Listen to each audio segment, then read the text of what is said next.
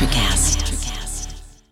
At Baker's, no matter where you order free pickup, you get the same great deals as you'd get in store, so you can save when you order during band practice or at the dog park or wherever. Start your cart with the Baker's app and save from wherever today. Baker's, fresh for everyone. $35 order minimum. Restrictions may apply. Subject to availability. Get more ways to save at the Buy 5 or More Save $1 each sale. Just buy 5 or more participating items and save $1 each with card. Baker's, fresh for everyone. Hello, and welcome to the Social Psychic Radio Show, featuring Jason Zook. In uncertain times, we must change our focus and priorities. This show will highlight social justice issues with the goal of expanding minds and increasing unity, love, and mutual respect for ourselves and our planet. We support the Black Lives Matter movement. Our show aspires to promote social spirituality, which simply means that by coming together, we can solve any of our problems, including the goal of bringing an end to all forms of hate, discrimination, bias, or oppression. We must protect our environment, reform our criminal justice system, and protect every citizen from police brutality. When we come together, it becomes possible to bridge the gaps that plague our society and divide us from within. We the people means everyone. Hello and welcome to the Social Psychic Radio Show. This is Jason Zook. It's a great pleasure I have the opportunity of presenting special guest, Cherie Morris, to the show today. Cherie is a lawyer, a certified yoga teacher, mother, and writer. She attended Duke University and the University of Iowa College of Law. Cherie worked as a lawyer from 1991 through 2003, and since that time has worn many hats. Chief Operating Officer of a law firm, yoga teacher, and author. Cherie's legal training makes her approach to issues logical and reasoned. She began exploring alternate dispute resolution and transformative mediation in order to understand how to change the nature of conflict and improve dynamics when conflict occurs, in litigation and otherwise when a solely rational approach may not succeed. Her approach to conflict is that rational thinking must be accompanied by the ability to empathize and compromise in order to achieve successful results. Cherie believes it's very important to understand and analyze each decision in divorce carefully and rationally, but with a strong consideration for your best self and a relationship that may continue with a former spouse well into the future, especially when there are children involved. Cherie had a long-term marriage with children, which ended in divorce. This deepens her desire to explore how to make a very chaotic and stressful life transition a more organized, fair, and cooperative one when possible, in order to serve the best interests of children and adults. Cherie's training as a coach was inspired by this experience. She strongly believes from her own and her clients' experiences that facing life transition with the support of an objective thinking partner helps clarify decisions in a supportive and accountable environment, and as such, it's very invaluable. There are many professionals who may serve an individual in divorce, but a divorce coach may help to be the only one acting as an objective thinking partner who will help you decide at a reasonable cost how to frame important decisions that will serve you and your children now and well into the future. Cherie is convinced that the best interests of children are served in divorce when the adults act as their best selves, inspiring their children to see that flexibility and resiliency are important lifelong qualities for all of us. This applies whether you're contemplating in the midst of or having post-divorce complications. Cherie has 4 children of her own, 2 of whom are in college, and is part of a blended family. She's delighted to include her partner's daughter and says that they have a combined 5. Life is always interesting and challenging. In addition to her work with Dear Divorce Coach, Cherie is available for coaching sessions regarding divorce and other life transitions for individuals and couples too. She also has various Washington, D.C. based support group opportunities available in conjunction with a licensed clinical social worker. It's with great pleasure I welcome Cherie to the show. Welcome to the show, Cherie. Jason, it's a pleasure to meet you and to talk to you.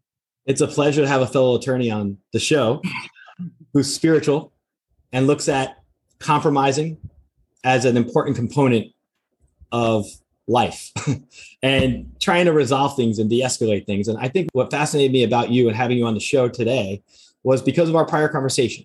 I like to have a prior talk with guests on occasion when it's possible. And I thought we just really connected so well that I was just so excited to have you on the show and share your skill set with our audience, your perspective, your life experience. And that's what I think this is all about, is helping others who are dealing in serious situations such as divorce or other life transitions understand that this isn't the end of their life.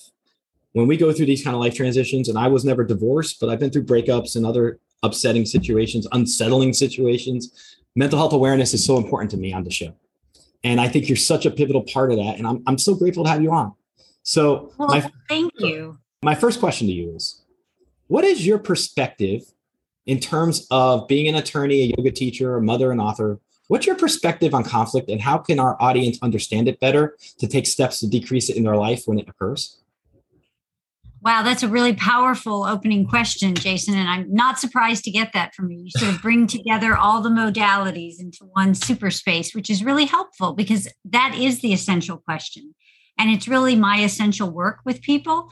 I've never been a particularly black and white thinker. I'm always somewhere in the muddling middle, right? Or the muddling gray. I see the shades of gray. I see the inferences, the nuances, the subtleties. And so I'm very empathetic about all of those things when it comes to conflict. And we all have it, right? We all encounter conflict. You don't have to be going through a breakup or a divorce to have conflict in your life. We have it at the grocery store. You know, we look around us in the pandemic and see the different sides that people take on all these important issues.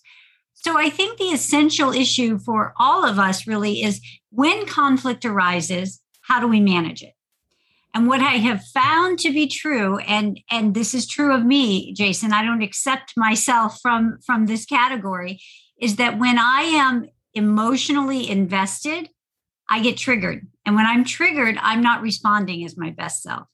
So what I really seek to do with my clients is bring them to a place of neutral, which is sort of an artificial construct, right? We still have feelings. We're still who we are as human beings. But if we can take it down a couple of notches to be less invested in a particular result or a particular feeling, then usually we can look at the situation more objectively and not just through our own very narrow lens. So that's the work. That's the coaching I aspire to do, and on a good day do with a client, which is to say, bring them to what is called transformational space.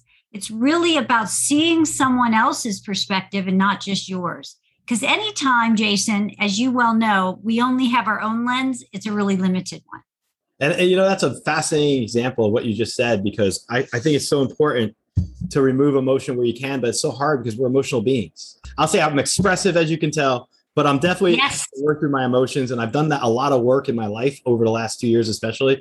But how about someone who's not able to work through their own emotions? Let's say they got cheated on by their spouse, and they look at it as an all or nothing. And they look at this person as the epitome of Lucifer. They're the devil. I want nothing to do with them. It's me versus them, and families take sides and kids are in the middle. What do you do with that kind of situation? What a great example. That's the quintessential divorce example, isn't it? It's adultery. There is one bad guy and there's one good guy and the rest fall away. And even though Lucifer, by the way, is now a really good TV show that everybody should watch, where you actually have sympathy for the devil, I think your example illustrates that, you know, we do want to villainize someone. And whether it's cheating or some other betrayal, we really want to hold the space that there can be one bad person and one good person. And I'm going to say something very controversial.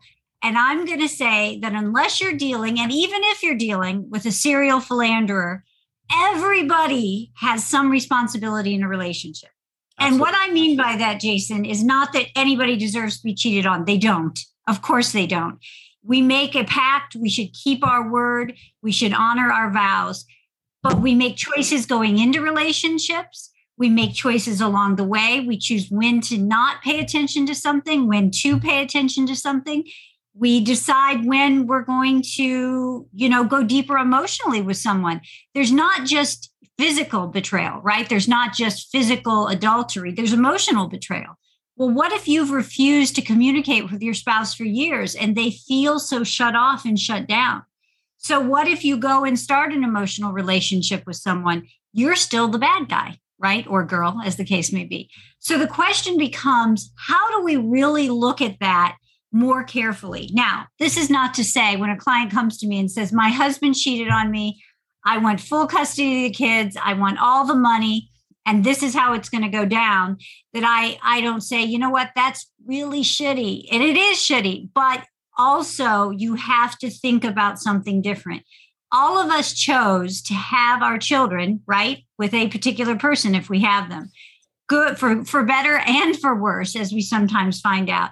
So it's your job, not the kid's job, but it's your job as an adult to figure out how you can still work with that person to take care of your kids. That's your responsibility. And if you tell me it's not, then I'm going to tell you that you're wrong. And that may not sound like what a coach would do, but sometimes a coach has to hold you gently accountable to real solid values. And I can tell you that if that betrayal had not occurred, you would tell me, if you were my client, that people need to be able to co-parent, whether you're married or you're not married. So I am really, Jason, and this is a much longer answer than you probably wanted. I am really about holding all participants to a conflict accountable. So even if you have been the one to do the bad thing, once we start digging down a little bit, we can find behavior probably in that system that doesn't serve each member of that family system. And we're going to focus on how to make it better, even if it means you're getting a divorce, how to go neutral so that everybody can be okay. How do you account for, let's say, a spouse who doesn't want to cooperate? Like one spouse is all about wanting to cooperate and they have 2 children and they're doing everything they can to follow the guidelines of the divorce agreement or to follow the guidelines of custody. And then this other parent is completely combative, does anything they can to make it difficult for the other to the mother, for example, and the father. I'll say the father is the bad guy. The father, I don't mean to call him bad guy. I'll say in the relationship dynamic, he's non-cooperative. He has a mindset. He's not working to want to resolve anything or try to do things from the best interest of the child. And they're acting like a child themselves. How would you approach the parent that's dealing with the difficult spouse in light of that? So what I do is help my client, if I don't have the couple, right? If I have one person and has a really badly behaving former spouse who may be personality disordered, maybe is just that technical term, an asshole, whatever they are, whatever their issues, we have to start with the idea that we are never going to change anybody else. All we can do is change our response to them. So I encourage people to go neutral, to not take the bait. And it's hard. Oh, it's hard. And it's hard. It's really hard when you're watching, for example, in your scenario, a father not do the best thing you know that he should or could for his kids. But you can't change that. All you can do is do what you can do to take care of those kids and communicate in a neutral way. One thing I try to get people to stop doing right away, and this is something I think every co-parent that's listening could take a note about because we all do it. Don't ever tell your co-parent what to do. Communicate what you need to do or you think you need to do in a very neutral way. Never tell them what they should do. If you're in a relationship with someone, an intimate relationship, and they tell you what to do, most of us don't like it. When they're no longer your intimate partner, when you're trying to boss them around, what do you think they're going to respond? That just raises the ire, right? Raises give one finger salute and say, go fly a kite in the middle of a lightning storm, right? I mean, that's basically, go. You don't owe any power over it. It becomes a pounding of the chest between the two sides. And then it's. Exactly. And so I say, go. This is what you should do. You should use a model of communication with a difficult co-parent that's called BIF. And it was developed by someone much smarter than me, a guy called Bill Eddy, who writes books about this stuff, right? It's an acronym for make your message brief, provide the information, be friendly or have a friendly tone, and be firm. And firm means create boundaries. So you can communicate what needs to be said in a way that doesn't give away your heart, give away your soul, or try to tell your former partner what to do. Now, what you have to be prepared for is they may do nothing with that message. They still may not respond in the way that you think a perfectly reasonable person should. And you'll be surrounded, by the way, by co-parents who are doing it so well, right? The conscious uncoupling, like Gwyneth and, Chris Martin. And you'll think, I am the only person who can't get this right. But it's not true. There's a whole community of us, and it's okay. There's nothing wrong with you. You just have to keep going, and you can't change your approach, because people like this are looking for that weakness, right? They want you in a moment to just say, I can't take it anymore, and yell back at them, and then they will feel satisfied. So we're not getting them that satisfaction.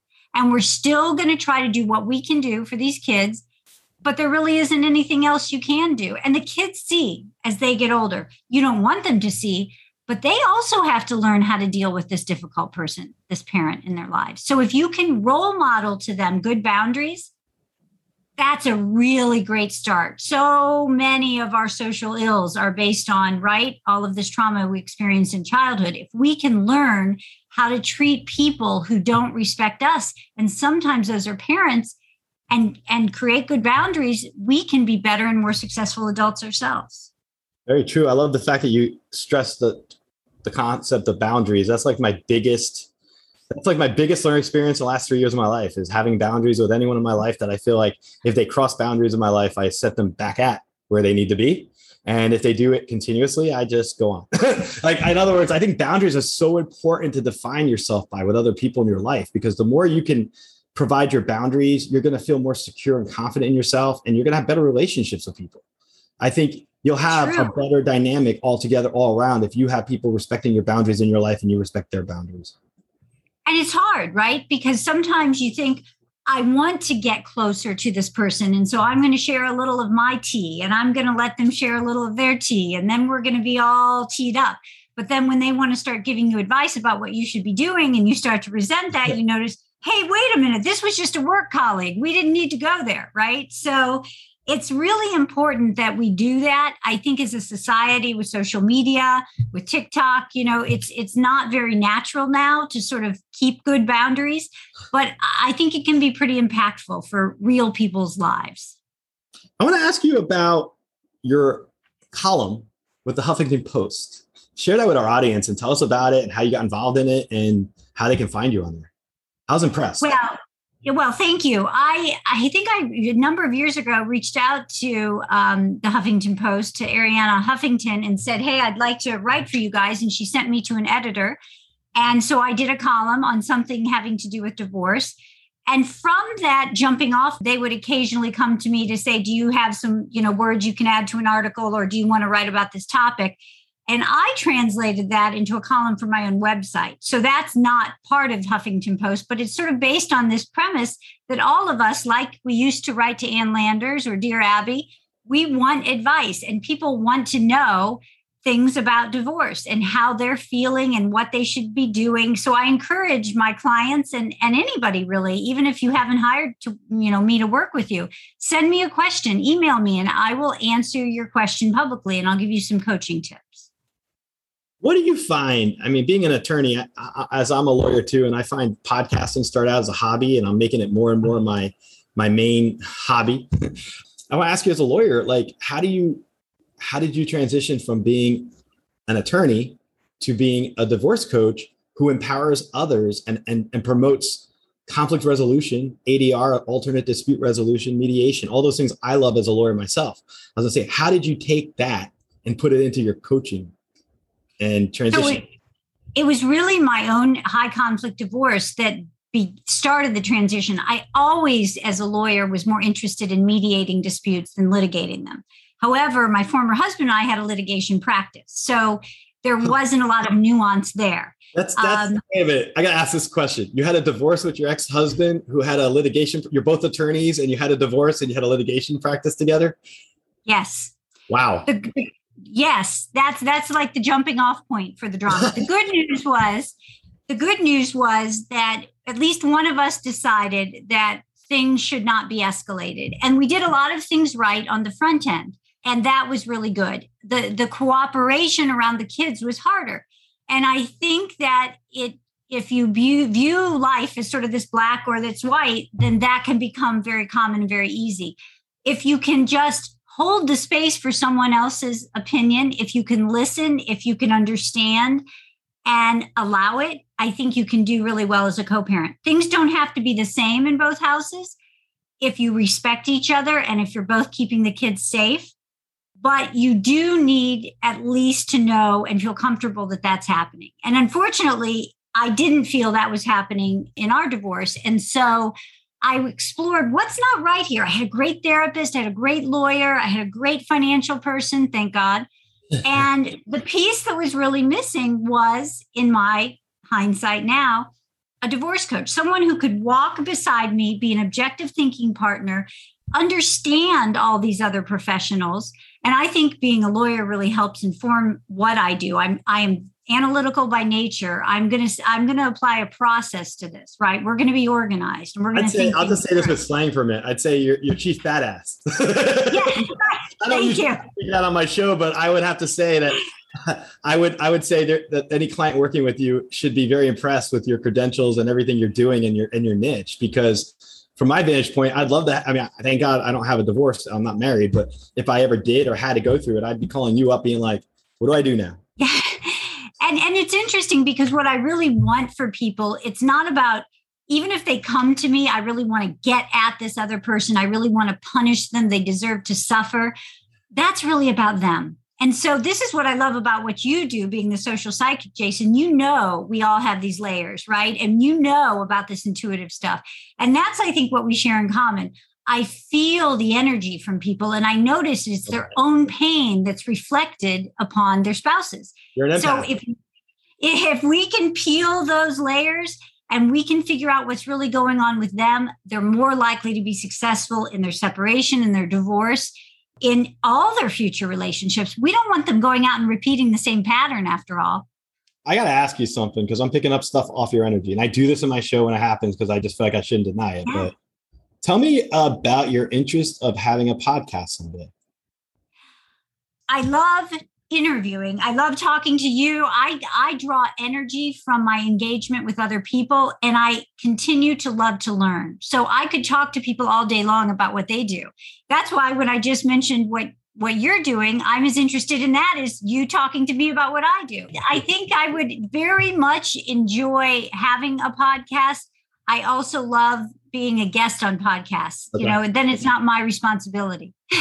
Well, I'll say this to you, because as we're talking, I just feel like you have so much passion in what you're doing, and your message is so critical and so important. And literally in my life right now, and I just brought up one person yesterday, and as I'm talking to you, I'm thinking about another example.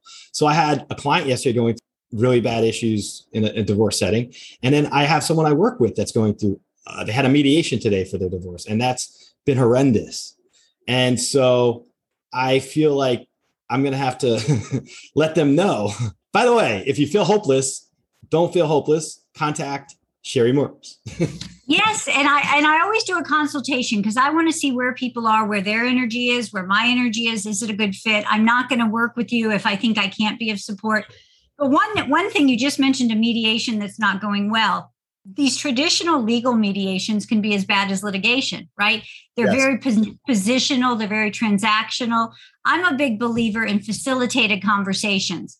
Some people say, I can't be in the same room as my ex. And it's always funny to me because usually these people, like me, I'm mocking myself, have like 4 children like I do. So at some point you were in the same room with this person. And if you can tolerate that, then I think you can tolerate a facilitated conversation. So what I like to do is get people to talk to each other. Tell me your pain point and let's listen to his.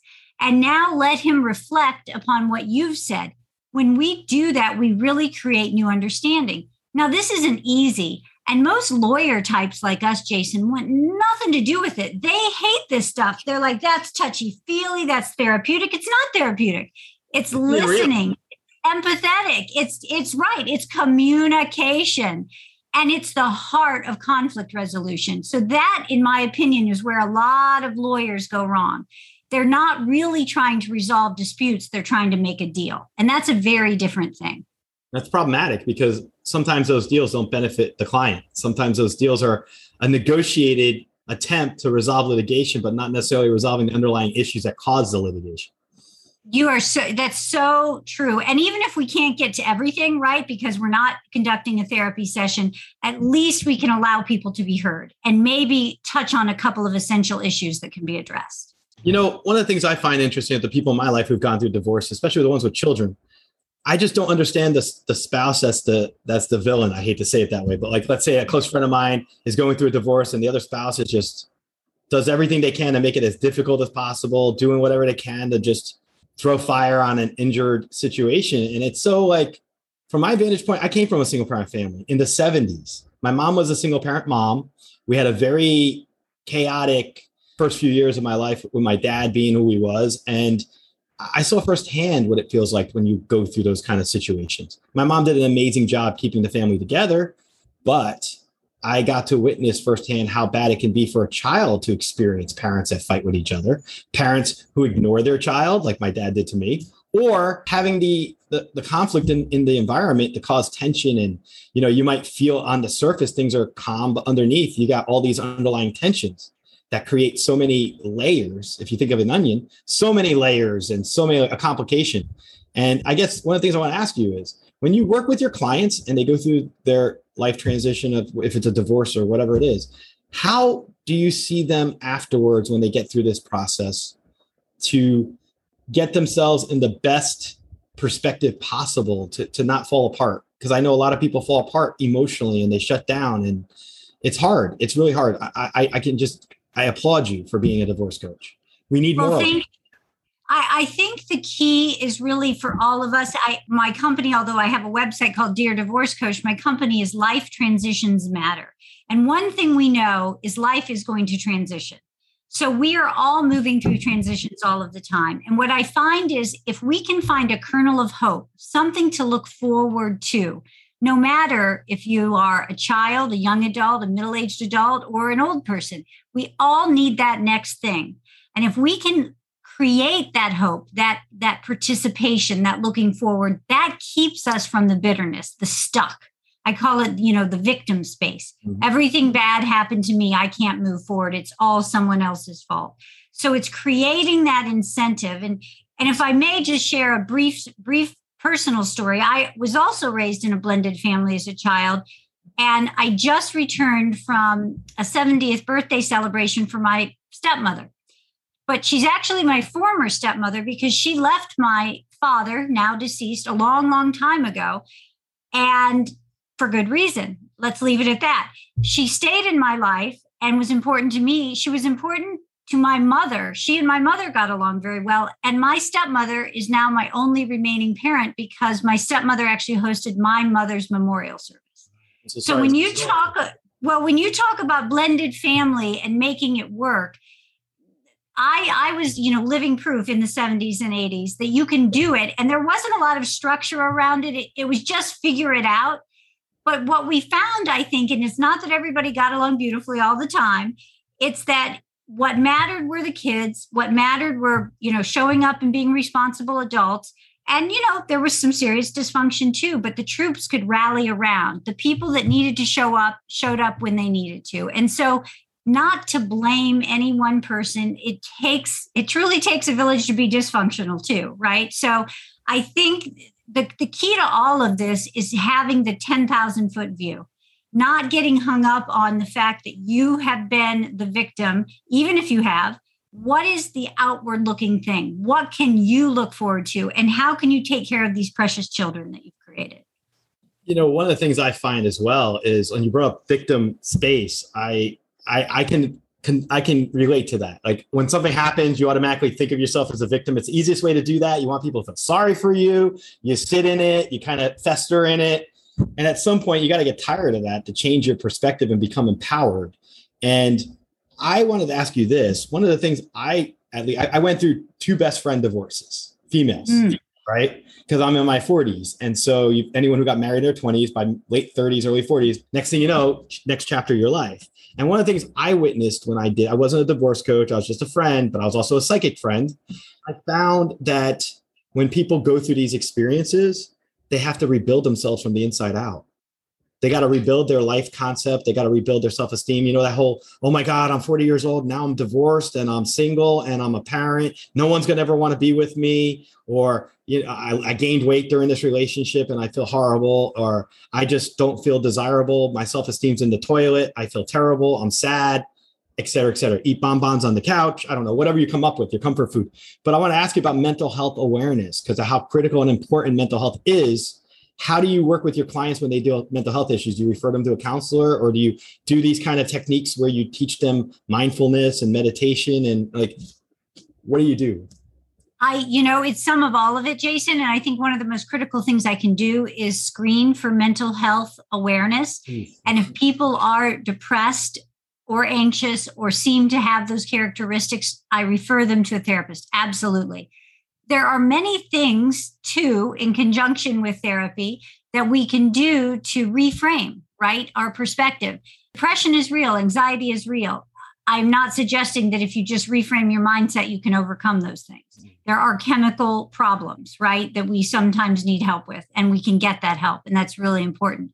But I also think it's important that we begin to understand and learn from what we consider failures in relationships, whether we broke it off or someone else did, who we were in that relationship. Were we our authentic self, or did we gain weight because we weren't very happy? So we were turning to food as a comfort, right? So we were masking ourselves. So now is a chance to shed that, not just the weight, but the personality, and revisit who we actually authentically want to be. We don't have to be whoever that partner thought we needed to be. So I try to kind of flip it, if you can think of it this way, on its head. Instead of poor me, it's what an opportunity. I get to start again. I get to reinvent myself. And sure, it's definitely harder when you're not in your 20s, right? You're, a woman in her 40s. I have clients who are like, all the men in their 50s want women in their 30s. But the truth is, those men you probably don't want anyway, I tell them, because if they're not mature enough to see, and I see clients who are straight, gay, polyamorous, whatever you are, there are good people who want to be with you. And the key is to find that alignment. And if we're pretending, and so many of us do, right, for so many reasons, for so long, and we're not revealing our authentic self, this is a great opportunity to begin that change. I love that you just said that, because one of the things I learned about myself being single for 2 years during the pandemic was figuring out my authentic self, at least to myself, to understand a lot. And I appreciate you bringing that up, because it's so important that people think of that. Being lost in a relationship where you get lost and you're so enamored by that relationship, you start to kind of like do whatever it can to keep it in a certain direction. But sometimes you could become a codependent person. Sometimes you can, not setting proper boundaries for yourself and your partner can become negative. And how do you work with people who have codependent arrangements with their spouse and they're having conflict, but they're not divorced, but they're coming to you because they're frustrated? So one of the things I do, codependency is such an interesting category of behavior because it's so common, right? Especially, for example, in long-term marriages. If you have a relationship where certain partners have taken on certain responsibilities, even, it can become a codependency, right? My husband drives me everywhere, or he always does the banking. And so what I try to do right away is create some spheres of independence. It's a really good way to break the codependency chain. So even especially if they're going to stay together, but they have this conflict, I want each of the partners to feel independent and to feel drive and direction that will serve just them. And I find that really helps. It's not always that fast. And sometimes people require therapy to break long-held codependency patterns. But it's a really good way to start being independent in ways that you may not have been in a relationship. What's your favorite thing about helping people through divorces that you haven't shared before, but it's something you hold dear to your heart and you appreciate in terms of your experience and life roles and everything else? Like, what's your favorite part about all this? Well, let me give you the shallow answer to that first, because when you said that, it reminded me of this is the second time I've mentioned TikTok, which says I'm spending too much time on TikTok these days. I saw a therapist doing an interview with a client. And the first part was, should I tell you, how my ex and I met, and then what they said in the text? And his response, of course, to the client was, we could start there. That sounds just fine. And inside his monologue was, I want to know everything. Tell me all the dirt. I gotcha. I'm going to listen to all of it. We're going to tear him apart and we're going to write the perfect text. So I have to say, I am on the inside that person. Like, I want to know your stuff. I want to know your business. That's not very good for boundaries, is it, by the way? But I want to know. And it's really honest, right? It's sort of like a little bit of a soap opera. The interesting piece, the truth is, soap operas, there are really only a few of them, right? That's why they used to have those characters that were like evil twins, because there are only so many things you can really do as human beings. Night soap opera. And so I see a lot of patterns, right? A lot of repeated patterns. And so I think the most effective thing, the most satisfying thing I do is when I can help people step back from those unhealthy patterns and see that they have a choice, that they don't have to keep recreating that pattern that's not serving them. So yes, I love to get all the scoop. I love to know all the business. And there is that piece of us that's like, well, as bad as my divorce was, it was never like that. Not even true, by the way. But, that's we all kind of want to feel that way about ourselves. But the truth is, when you can feel that someone has gained some insight into their life, that they may live a little bit better, that their child may feel a little more loved by both parents, that brings tears to my eyes, right? Like, that's it. That is why I do this. How often do you get that kind of feeling in terms of this kind of situation? Like, how often do you get to see the couple that divorces stay civil, act the way they need to in the best interest of the child, not be children themselves? And you can feel like good walking away from it saying, okay, this worked out exactly the way I would have wanted it to go. I would say 25% of the time. I'm not going to pretend otherwise. In other words, it becomes a process. So by the time they are finishing this transformational work, they really are like toddlers learning new skills. But then they pick up speed and eventually they don't need me, right? My son, who's still in college, doesn't need me there to help him walk. He's got this. So eventually my idea is that they grow away from me, and they may catch me up sometimes and tell me how their lives are going, but they no longer need me to read their emails to make them neutral. Or how do I respond to this text?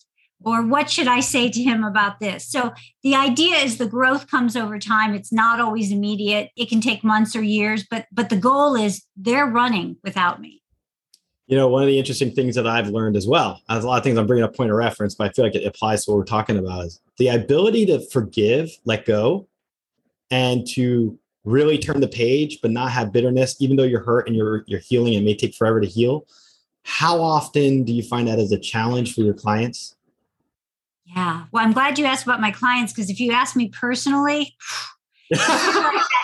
I may forgive you, but I'll never forget. Right. And I don't really like that about myself. But what I noticed for me as a human being, and I don't know if you notice this in yourself, Jason, that sometimes you think you've healed and you can be triggered, right? You can be triggered. Every day. I have a situation that I think about every day, and I don't know why it just happens, but you think you're good with it, and then you'll think about it and you're not bitter. You'll just get hurt by it. You'll feel a little slighted. Doesn't it give you compassion for your clients? That's what it does for me. When I feel that escalation and I have just told a client to stay neutral, get neutral. And then I'm like, I just had a problem doing that. So reminding us of our humanity is so incredibly important. I am in this not because I have all the answers, but because I am a human being who's been through difficulty, who has used some tools, who has learned about tools that seem to work much better than the legal system, by the way. Yes. I mean, the legal system is the thing of last resort, I believe, right? You only go to the legal system if you have no other way of working together and get things handled. But I would say it's better to have the control and to work with each other so you can control the outcome on your own terms, rather than so true. So true. I have so many clients who start with me and say, I want a judge to tell him what to do or her what to do. And I say, no, you don't. Because the judge doesn't care about you either and doesn't know your life. And that outcome is not going to be a good one. It's never like the TV show, right? So we start there and de-escalate from there. I can tell you this, because when you said that, I just thought about judges. And I love judges, don't get me wrong. And I know as lawyers, we can never comment on judges usually, but I'll say you don't want to go in front of a judge and test that bad day scenario where if the judge isn't feeling their best that day and you're going to be at the wrong place at the wrong time to get a really bad situation occurring. So if their wife just yelled at them or they have a teenager at home and it hasn't gone well, you don't need to be the one to take that wrath, right? No way. Let me ask you this. How can our audience find you in the event they want to get in touch with you? Because I hope they do. I hope people who are dealing with divorce right now or complicated scenarios, you're a problem solver. And I think that's such a great thing. They can find me at deardivorcecoach.com. And they can also check out a website for conflict that doesn't just involve divorce called Recompose Us.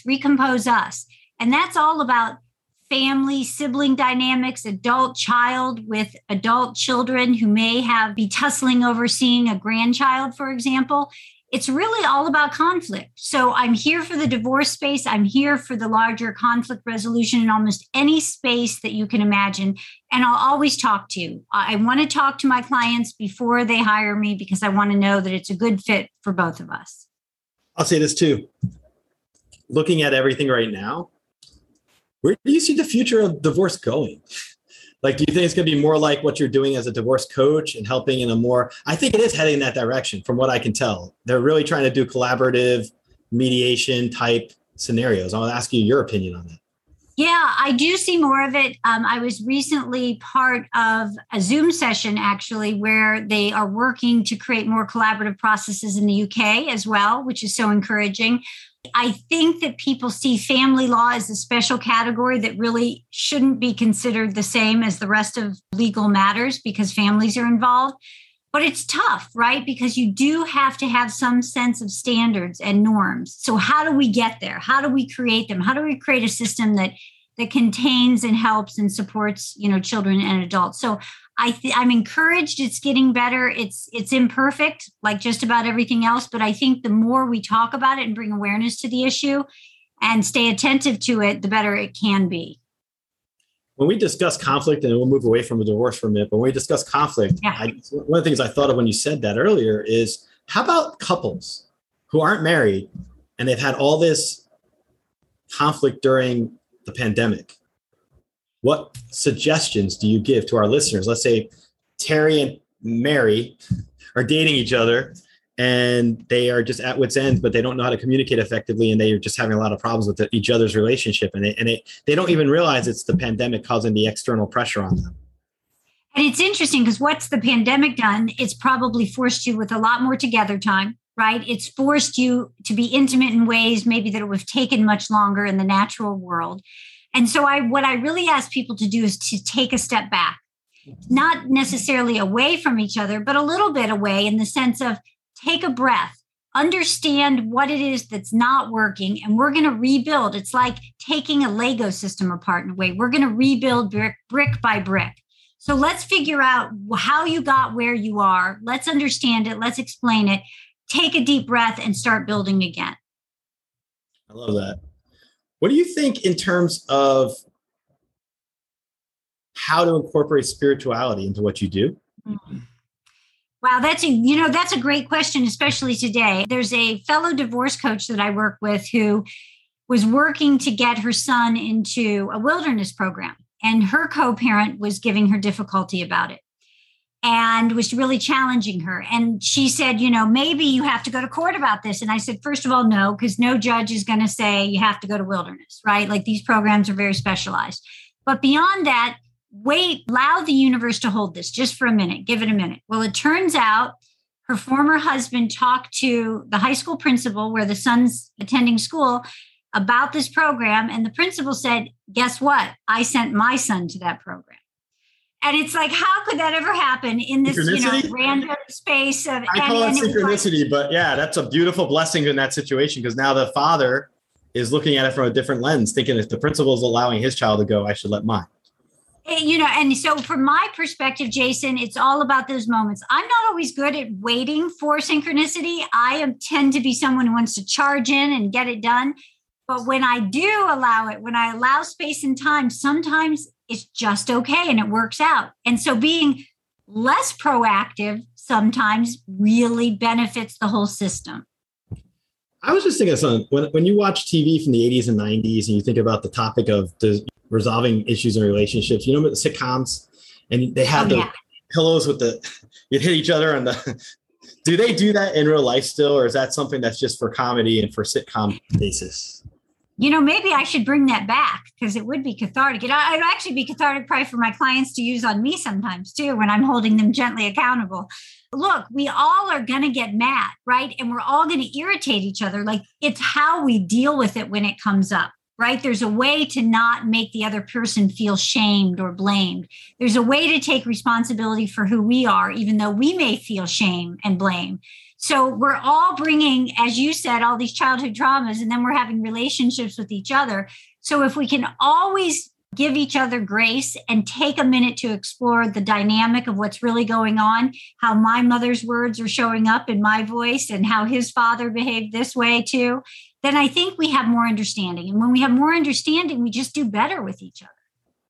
What's your favorite thing about teaching de-escalating situations?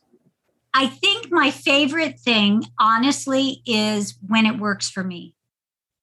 And that's because I tend to be someone who wants to be right.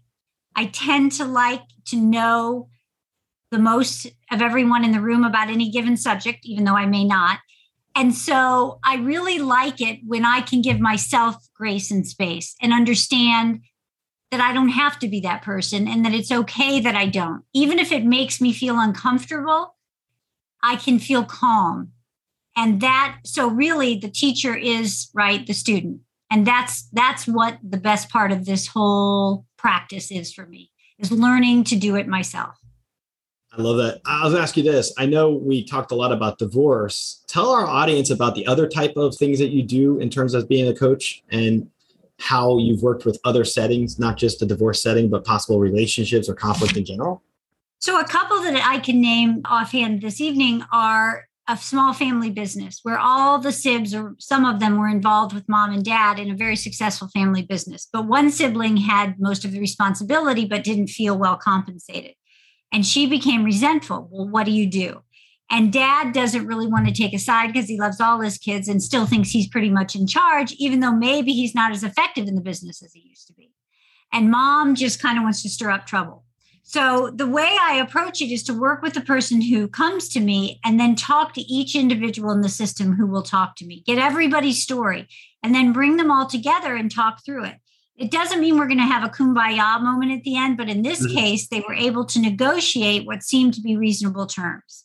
And does it mean all the family drama is gone? No, but at least they're able to get to a point of some resolution. Another situation involves adult parents who may not have a good relationship with their adult children, and the children decide they don't want their parents to see their grandchildren. And that's really painful for grandparents, even if they haven't been good parents. Sometimes generationally, there can be a transformation. So I try to work with those families to do some family reconciliation to see if we can see a path forward for a better tomorrow, to really reunite, or at least on a limited basis, get a relationship between grandparent and grandchild. Where do you see yourself 10 years from now? For one thing, I will finally have all my children out of the home. So I hope that I'll be doing what I'm doing in some form, whether it looks like the practice I have now or something else entirely, including that media empire that you're so sure I can have. I see you as a consultant too, by the way. Yeah, well, thank you. And I think one of the things that's really important to me is having a home that all of my kids, since I have 4 and a blended 5, feel like they can come to, that we spend time together, that's in a beautiful environment that we can play and laugh, and that perhaps bring their children to eventually. So I really want to be in a space of work, yes, but really of connectedness with the people that I've raised and the people I love. I have a wonderful partner with whom I couldn't have done any of this post-divorce. And I just, I want his life to be good too. When you left your divorce, did you find it hard to trust again, to get back into another relationship down the road? How did you work through that? I describe myself as a serial monogamist. So my partner now was someone I knew during my marriage and felt that I already could trust him as a person that I knew, not as an intimate partner. But I did already have a feeling of trust. I think that's a big hurdle for people, and I understand it. I didn't have that barrier in this case, although I think it always comes up. And fundamentally, I think it's about trusting ourselves. And this is why, Jason, because you have to know that no matter what happens in that relationship, you're going to be okay. So even if it falls apart, it's really about developing the trust in yourself, that you have the resiliency to come out the other side, no matter what that other person does. Self-love is something they should teach in school, huh? Just like, managing our finances, 2 things they don't teach us, right? You're right. It baffles me. I want to ask you this. If you were a spirit animal, which spirit animal would you be and why? And I can go first. I'd love to hear yours, please. I mean, I've been doing this for over a year. I may want to pick a new one in the next couple of months, but I always say owl. And I have a little owl to show you if I can do that right. But I say owl because I have 2 parrots. Intuitive. I like to see above the fray. I also am really big on wisdom. I look at things from a 360 point of view. Now, keep in mind, I've been doing this for a long time, so that's why this is elaborate. But I also just admire the owl because I feel like they're very independent and I feel like they enjoy their freedom. Well, the thing I love about the owl, my grandmother was a lover of owls. When you started speaking of the owls, it just brought her memory right here for me. So thank you for that. Thank you. For some reason, my spirit animal, when you ask, immediately sprang to mind, and in a way it seems not at all like me, is a wolf. And I think it was because it feels very empowering, very passionate, very, in a way, singular, very protective of its own, and wanting to kind of, really howl at the moon and say, let's do this. We got this. So I'm not sure if I got that right, but that's what came to me. Well, you said wolf, I said mother wolf. And then you, like, as soon as you said word wolf, I wrote down mother wolf because that's your energy. I just see that as like something you're so protective, so nurturing, so caring, so caretakerish, that's in your energy. That's it. That's me. So you're right, Jason. That gives you a purpose. So you need to have that purpose in order to do the things you do and accomplish the things you do. And that's why for you, it's so important to be a coach because you help so many people with your skill set and your knowledge and your background and your training, your whole life experience. And that's a hard thing to find out there right now. A compassionate, caring, neutral. Right. Being able to come in and be a problem solver, basically, in certain ways. Yeah. And I appreciate what you're doing because I think your message is so important. And I'm so grateful that you share this with our audience today. Because as I said, I know 3 people in my life right now that are dealing with, maybe 4, this type of scenario. And I think having our audience listen to us talk about this topic and have such a great conversation about all the parameters of what you've been doing and your examples and your anecdotes are so valuable. I appreciate your energy, Jason. You're a unique individual and a really great host. And I really appreciate what you've shared with me and the way we could engage with each other. So thank you for that. I think there are so many topics we can discuss around these parameters that can help people look at the situations they're going through in life right now, interpersonal issues, self-esteem issues, self-love issues, self-worth issues, whatever it is. They can listen to this wherever they are, whatever they're doing, and they can at least realize that they're not in this alone. And they can understand that the scenarios that they're going through, it's something that is very much more widespread than we realize. And like mental health awareness, I think coaching and helping others and doing the right thing to help those people understand from a neutral point of view to de-escalate conflict. You're doing so many good things because you're not clogging up the litigation system, which is more money, time consuming, and the traditional battle royale of divorce law, right? This is a great opportunity. It's like an off-ramp. And I think it's such a needed off-ramp we need to de-escalate, help people understand that it's better to compromise the best interest of the child, everything else involved, and the co-parent. I think you nailed it. And that's why I'm doing it. And I hope to continue to spread the word. So if people, want to just talk to me about what's going on with them, they can find a way to do that at deardivorcecoach.com. I am here. I will talk to you. We'll do a quick Zoom. And I want to stay connected, Jason. You're great. Thank you so much. I just want to thank Cherie for coming on the show today and sharing such a broad wealth of knowledge, experience, perspective. It's so important when you look at life transitions that you have the ability to not just look at it from the victim space, as Cherie calls it. We all have bad things happen to us. Bad things happen to good people all the time. However, It's how you manage the bad situation, how you learn from it. And if you're able to gain experience to help not only enrich yourself, but all those in your life from your negative experiences or life transitional moments, think of it as this. Think of your life as a book. And when you go through a divorce, you're on page, whatever your age is. Let's say you're 40 years old. You're on page 40. You still got another 40 pages to live. And so if you look at your life as a book, if you understand that even if there's been horrible things that have been done to you, if you've been hurt by your ex-spouse or your partner, forgiveness goes a long way. Also, keep in mind how important it is to look at a scenario like where we have Cherie Morris serving as a divorce coach for everyone. Her information that she shared today, the BIF method: be brief, provide information, be friendly, be firm, and create boundaries. If you could think of something like that Cherie shared with our audience today, think of how many other skill sets she can give you. This show is all about introducing our audience to healing modalities, coping strategies, and spirituality, of course, and psychic phenomena. But it all goes hand in hand. We're not segmented. We're not individuals who are broken into pieces and parts. I believe in the Gestalt. I believe in the whole. And mindfulness and everything goes together hand in hand. And I believe what Cherie's doing with her background as a lawyer, yoga teacher, mother, and author, and everything else she does, check her out. Check out DearDivorceCoach.com. I'm going to have all the information in the show notes. I highly recommend that you reach out to Cherie, talk to her, say hi to her, tell her you heard her on the show and that you were impressed with our show, whatever it is. But I thank someone like Cherie coming on today.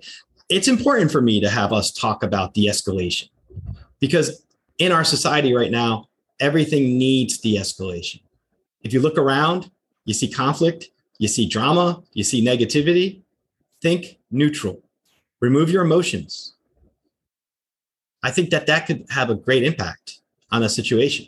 And also think of it this way. If your spouse, partner, whoever it is treating you badly, well, you don't have to have it affect you. You can react to it in such a way that even though they're acting the way they are, you don't need to let it be who you are. And that's what I think Cherie's trying to show all of us. Be your best self. Approach things from a neutral point of view. Don't get caught up in the victim mindset. Practice civility and understanding, compassion. Those are all things that are very important. And empathize, compromise. Those are the words you heard us talking about today. I'm all about that stuff. Where you could mediate and meditate at the same time, it's a plus. So check out Cherie's information. Thank you so much for tuning into this episode. Stay positive because when you're positive, anything's possible. Thank you. Thank you for listening to this episode of the Social Psychic Radio Show. Don't forget to join us for another episode next time. If you enjoyed the show, we'd love for you to subscribe, rate, and give us a review on iTunes. You can also check us out on Facebook, and don't forget to visit the Social Psychic YouTube channel. Until next time, it's a big world out there. Keep an open mind, embrace your paradigms, and know that the universe is always yours to explore. With the Baker's Plus card, it's easy to get lower than low prices for the win. Earn fuel points on every purchase and save up to $1 a gallon at the pump. The Baker's Plus card. All you do is win. Big, big savings. Sign up now at bakersplus.com and start saving. Baker's. Fresh for everyone. Savings may vary by state. Fuel restrictions apply. Save big on your favorites with the Buy 5 or More, Save $1 each sale. Simply buy 5 or more participating items and save $1 each with your card. Baker's. Fresh for everyone. Are you passionate about saving the planet for future generations? Do you want to learn how to do it? If yes, then you need to tune in to the Nature Backed podcast. It's a talk show covering the changing world around us, from renewable energy, sustainable agriculture, circular economy, to ESG and social innovation. Don't miss this opportunity to discover how you can join the movement and make a difference. Subscribe to the Nature Backed podcast today on your favorite platform and get ready to be amazed. Welcome to Sarah Talk Solutions. Ladies and gentlemen, you've tuned into a bit of a different type of show. I'm Sarah B and I'm your host. You can find me on my IG, which is Aussie_Sarah_LA. I talk about amazing, relevant conversations and topics and what functions that goes on in this magical, wonderful, wonderful city of the City of Angels. My IG, which is Aussie_Sarah_LA. Electric acid. Electricast.